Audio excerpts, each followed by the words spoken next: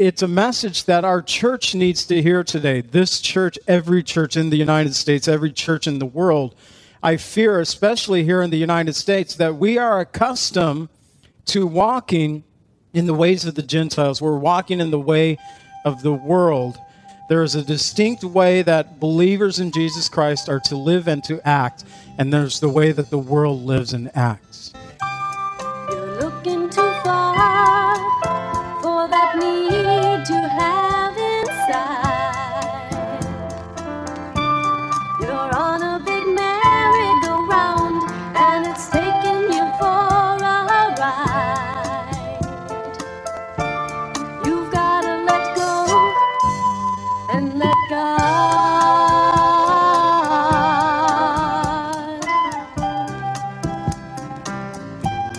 Welcome to the Cleansing Word. We invite you to stay with us as Pastor John Pennell of Calvary Chapel, Lake Villa, takes us through a verse-by-verse study from God's Word.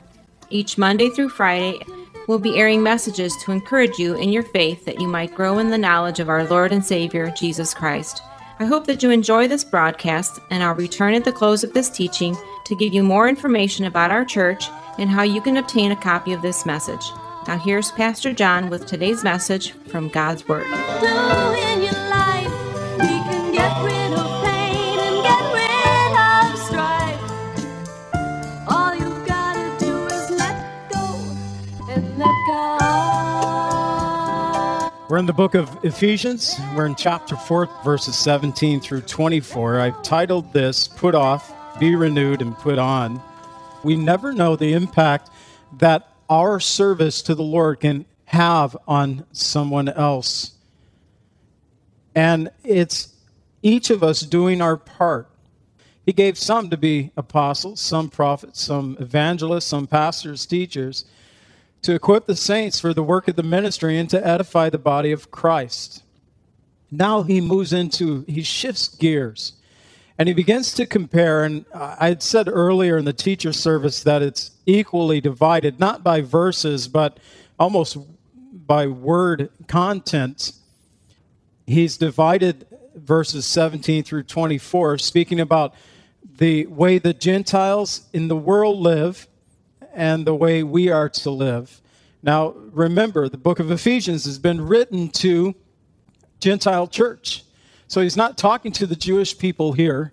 He's talking to Gentiles who used to not be saved, but now they are saved.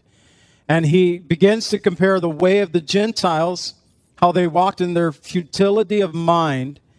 But he says to the church now, who by their nationality, they're still Gentiles, they're still non-Jewish, but they're believers now. And as believers, you're not supposed to walk the way of the Gentiles any longer. And it's a message that our church needs to hear today. This church, every church in the United States, every church in the world.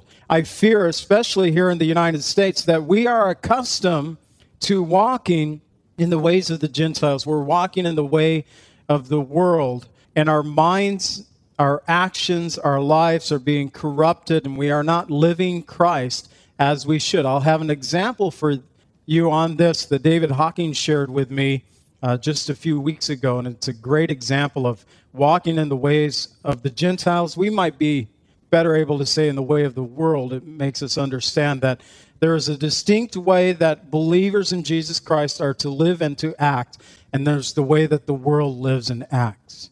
In the first 3 verses, we have the way of the world. It says, "This I say, therefore, and testify in the Lord, that you should no longer walk as the rest of the Gentiles in the futility of their mind, having their understanding darkened, being alienated from the life of God because of the ignorance that is in them, because of the hardening of their heart, who being past feelings have given themselves over to lewdness, to work all uncleanness and greediness."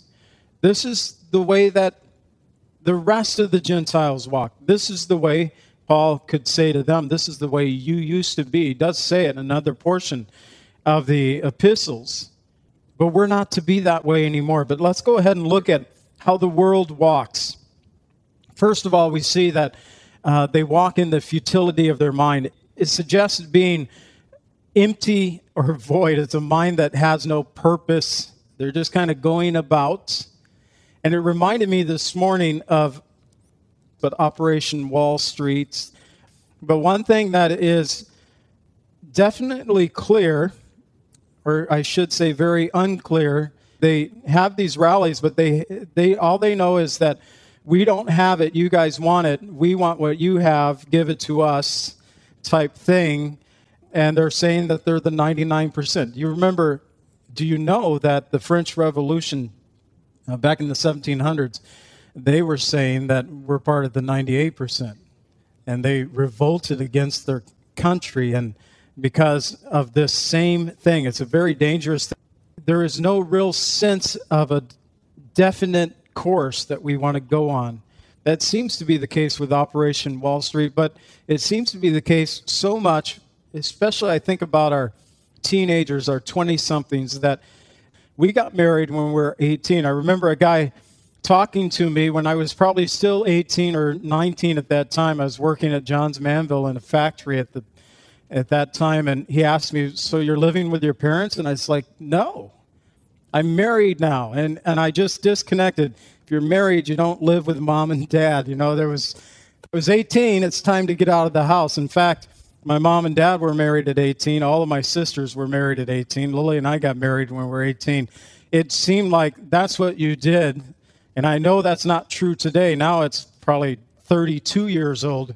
But the thing is one point I'm trying to make is there was an instant responsibility, and Lily and I kind of rose up to the task of the responsibility. It wasn't an aimless, I don't know what I'm going to do. Is we have a family to take care of now, and we need to try to get our act together. We may not started well, but we started our marriage with God and in repentance and asking forgiveness, and God has blessed us since. But there wasn't this aimlessness.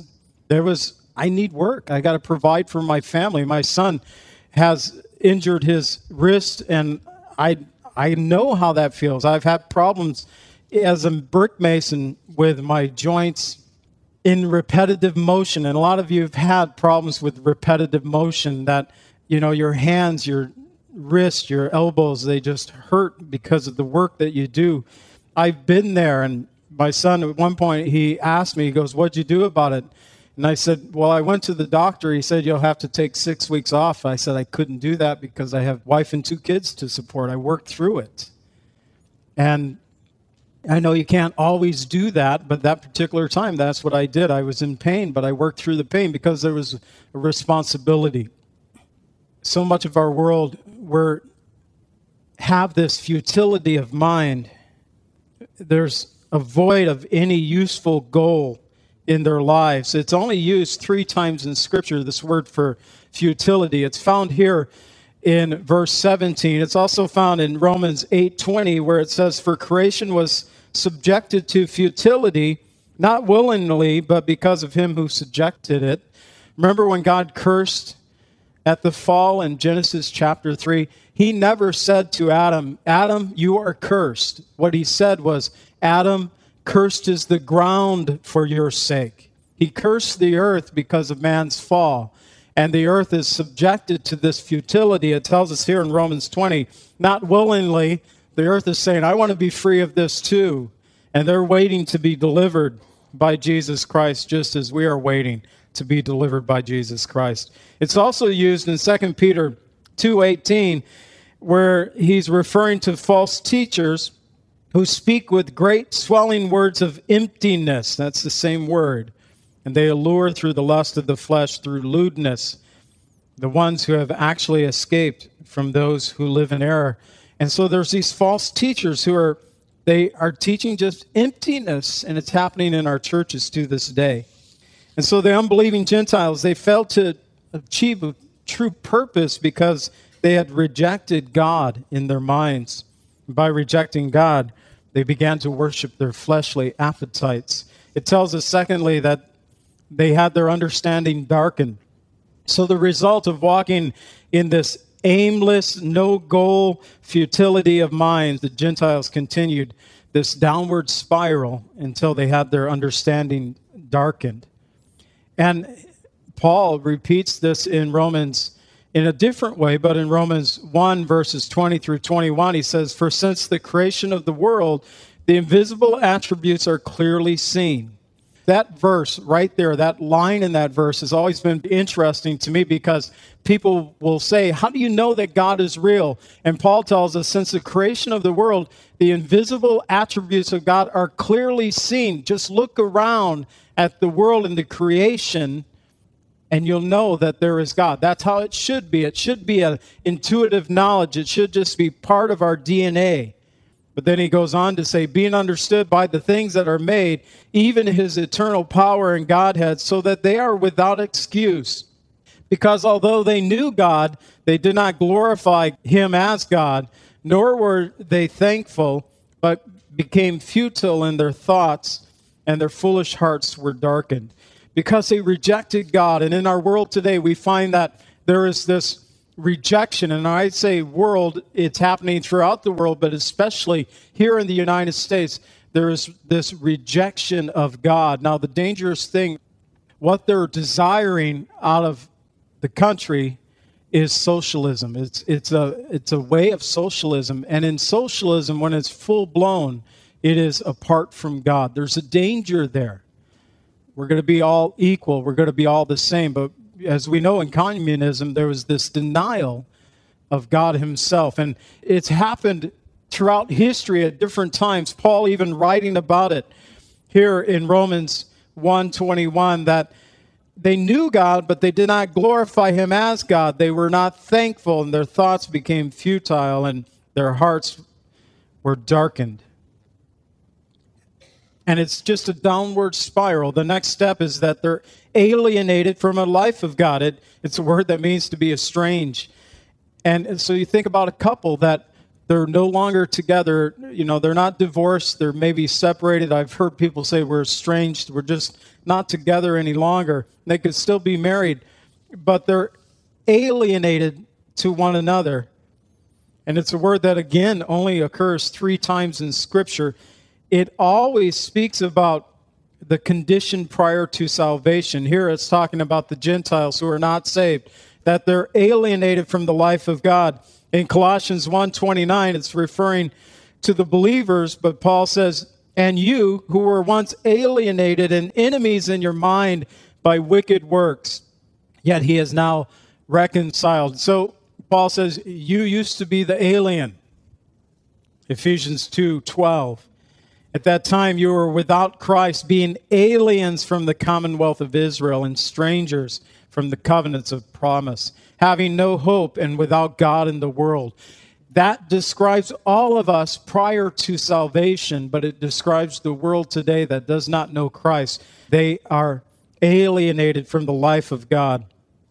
And he gives us 2 reasons why they're alienated from the life of God. First, because of the ignorance that is in them.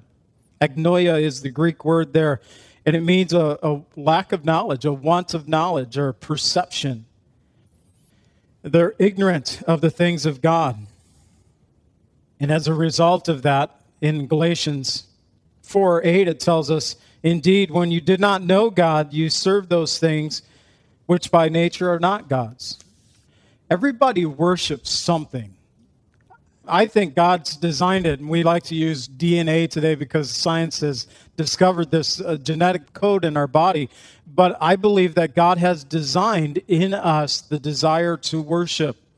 And when we get away from God himself, we'll worship something. It could be that we worship ourselves, and there's a lot of people who self-worship. They worship their own lives and themselves, or they worship others. You know, our TV shows, it seems it's all about idol worship, isn't it? They even title the shows with idol in the name. We got to worship someone. And it gets so bizarre. Not only for the people worshiping sometimes, they get so weird, but also the ones who are being worshiped, because we're not to be worshiped. I think it messes with our head when people start worshiping us. That's why even as believers, you need to be careful. When people praise you, try to give that praise back to the Lord, because he's the one that allowed you to be in the position in the first place to receive the praise. But don't receive it as worship. receive it that God is using you in such a way that others are touched through it. It's a dangerous place for pastors. So there's one of the reasons they're alienated from the life of God is because of the ignorance that's in him. Secondly, is because of the blindness in their hearts. And that blindness can also be translated in the King James. It's been translated as stupidity or callousness, that you have this hardness in the heart. There's only used 3 times in Scripture. There's a few of these that's only been used 3 times in Scripture. That usually doesn't happen too often. But Jesus used it of the Pharisees and the Herodians when he was in the synagogue. If you remember, there was a man in that synagogue with a withered hand. And they were watching Jesus to see what he might do. They knew that Jesus would heal the person with the greatest need. And all they had to do was look around, and they saw this man with the withered hand and said, well, Jesus, he'll want to help him. And Jesus, looking around in Mark 3:5, it says he looked around at them in anger, being grieved by the hardness, it's the same word that's translated as blindness in our text, of their heart, and said to the man, stretch out your hand. And he stretched it out, and his hand was restored as whole as the other. The problem wasn't that Jesus healed the man. The problem was they felt that he went against the law of Moses by healing this man on the Sabbath day. The issue was the Sabbath day. And Jesus said, your hearts are hard. That you would rather see evil done than to see good done on that Sabbath day. The second time it's used again in Scripture, it's Paul referring to the salvation of Israel. The coming salvation of Israel. It's a live issue for us today because we've learned just a few weeks ago from Dr. David Hawking that there is this thing called replacement theology, which teaches that Israel as a nation, as a children of people, no longer are in God's account, that God's done with them. He has replaced the people of Israel with the church, and we are now Israel. It's known as replacement theology. But Paul, he counters it in Romans 11:25. He says, I do not desire, brethren, that you should be ignorant of this mystery, lest you should be wise in your own opinion, that blindness in part has happened to Israel until the fullness of the Gentiles come in. And to this day, there are pastors, there are teachers, there are whole denominations that are ignorant to this. And Paul says, don't do this. And we're blind to it to this day. I don't think we are here, hopefully. But when Hawking was here a few weeks ago, I was taking him to the airport that afternoon, and he said that I had a few people come up and tell me that I've changed my opinion about Israel. And that was the whole purpose. If it's just one or two that changed their opinion, that was the whole purpose of the conference, was to get people to think about God's plan for the nation of Israel, even in our day. Next, we find that the Gentiles are past feeling. It's a word that has been translated as having your conscience seared as with a hot iron in 1 Timothy 4:2. That you're past feeling. I don't know if you have parts of your body. I have a left thumb that doesn't feel right anymore. And I'm fortunate to still have a left thumb because I have totally ripped the nail off it. I got it stuck in a grinder once and had 5 stitches to put it back together. And then I took a razor knife. You know when you cut with your knife, they tell you to cut away from your body? I knew that, but I still was cutting toward my body. And when it slipped off the piece of wood, my thumb was right there to catch the blade. Another 5 stitches. There's only really one part on this thumb that is actually still uninjured. I'm sure I'll get it one day. But it doesn't feel right anymore. It's past feelings because I've damaged the nerve so bad in this thumb that it just feels weird, and that's just how it is.